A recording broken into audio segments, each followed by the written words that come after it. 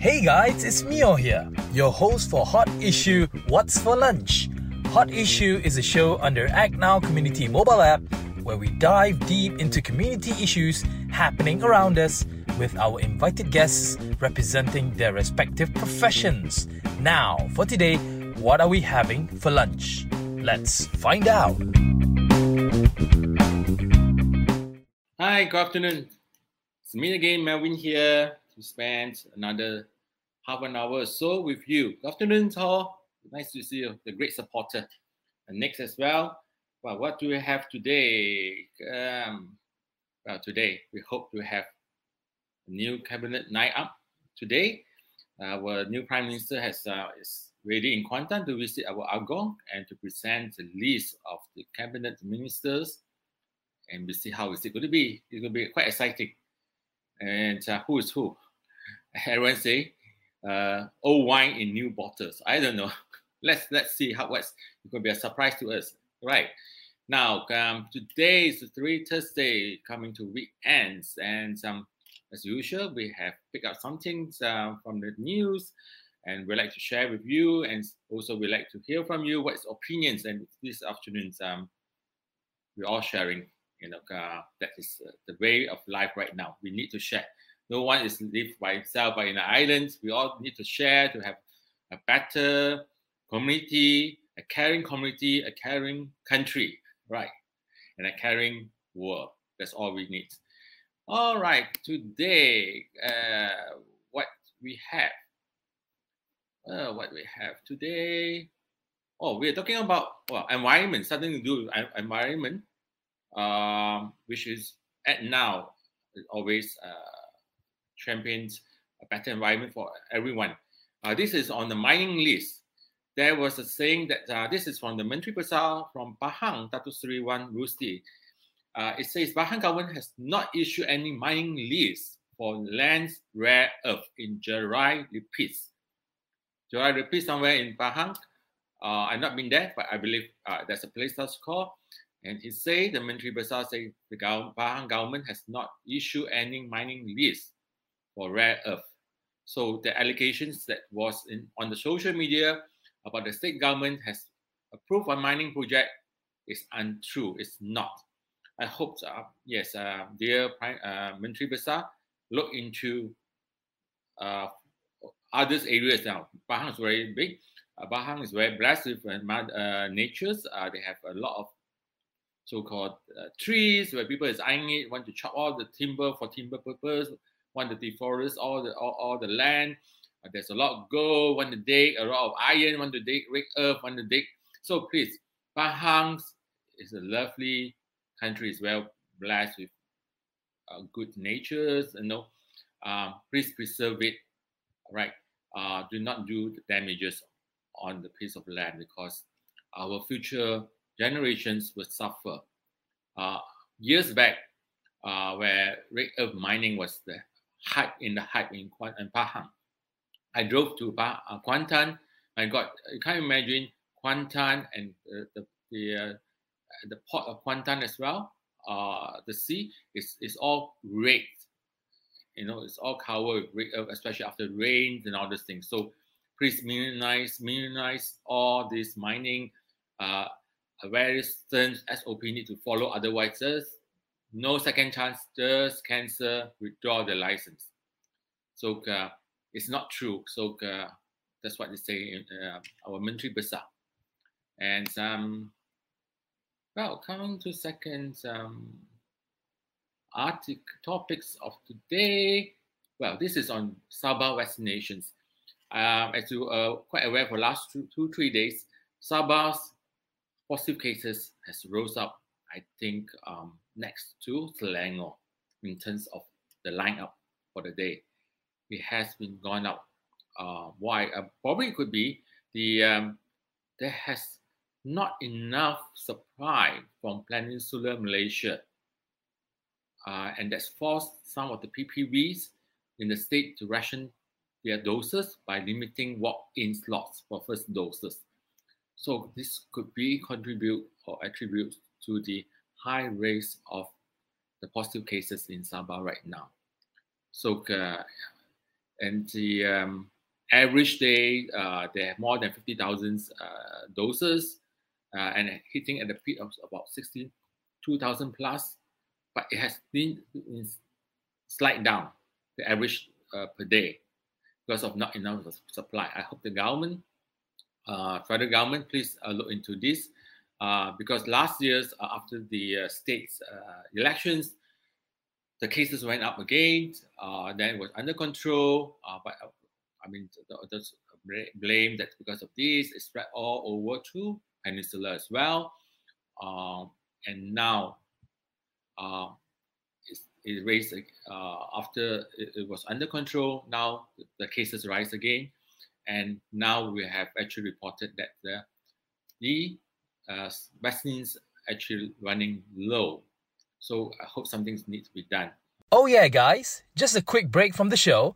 If you have not downloaded Act Now Community mobile app on your mobile phone, quickly do so, because you can report any sort of community issues and we will highlight it to the local councils or relevant authorities. It's all free and super user-friendly to make your reports. Let's improve our beloved neighborhood together. And now, let's get back to the show. And you know what? Our queen actually said thanks Malaysians yesterday. She actually thanks Malaysian women, especially frontliners, for their hard work. This was reported. It's like she expressed her utmost appreciation for the hard work shown by the country female workforce, especially the frontliners in tackling the COVID-19 pandemic. Now, this is also shared by her, and I think it's also nice of us to show a bit of appreciation, because I'm sure you're all aware, you see a lot of pictures in the social media that they almost collapse. They have little time to rest, especially those in the hospital. Okay, please help us spread the news, encourage people to use these ribbons. I have the physical ribbons, and I tell you, we did not start this this year. We actually launched it last year in our own little way. In last year, April, you can actually trace back in our Facebooks. We actually announced this. We have this physical, these ribbons, but we do not anticipate that the pandemic actually prolonged till today, and it was getting more aggressive. So we invited twins daughter Siti Hasma, and she was so graceful to accept the patrons for this project, and we carry on despite being locked down. But we will manage. We will continue efforts, even though August is dedicated. But because being the first year, and because of the conditions we're working now, we are working at home base and all those things. Even though it's a big challenge, but we will still continue efforts until whole of this year. So please, like Mr. Hall, Mr. Link, those with us, please do the same. All right. I hope those who hear our program, please do the same as well. Okay, what's next? Okay. All right, this is quite interesting. This is again about those people who refuse to be vaccinated. Yesterday we touched on the subject, and in Johor, 700 over people of teachers are so stubborn, do not want to be vaccinated. So the Tengku Mahkota and the Sultans of Johor advised them, please do so. And it's also reported in Perlis, the tiny state in Perlis, 26 teachers yet to get vaccinated. They also do not want to be vaccinated. There are 26 teachers out of 4,710 teachers in the states. And these 26 are refusing to be vaccinated. Please, even though there's no law against so-called against those people who are anti-vaccinated, but please, don't you have a heart? If you want to be vaccinated, quit your job, stay at home, don't even come up from the house. You know, so this is getting a bit out of control for those stubborn people. And what today, this morning, I read Malaysia Kini. There are certain group of people who are actually wants to take actions against the authorities for forcing them to be vaccinated. Well, this is well, it could. I mean, because the law has not passed through the parliaments yet, but these people actually want to form a group that go against authorities, governments, by forcing them to be vaccinated. Imagine we have such people in Malaysia. I thought it only happens in the West, but here we have these stubborn people who are refused. I don't know why, because they think they have the body, they have the immune system, but you could be a carrier, right? Or these people doesn't have a religion at all, I believe. Okay, there's so much about them.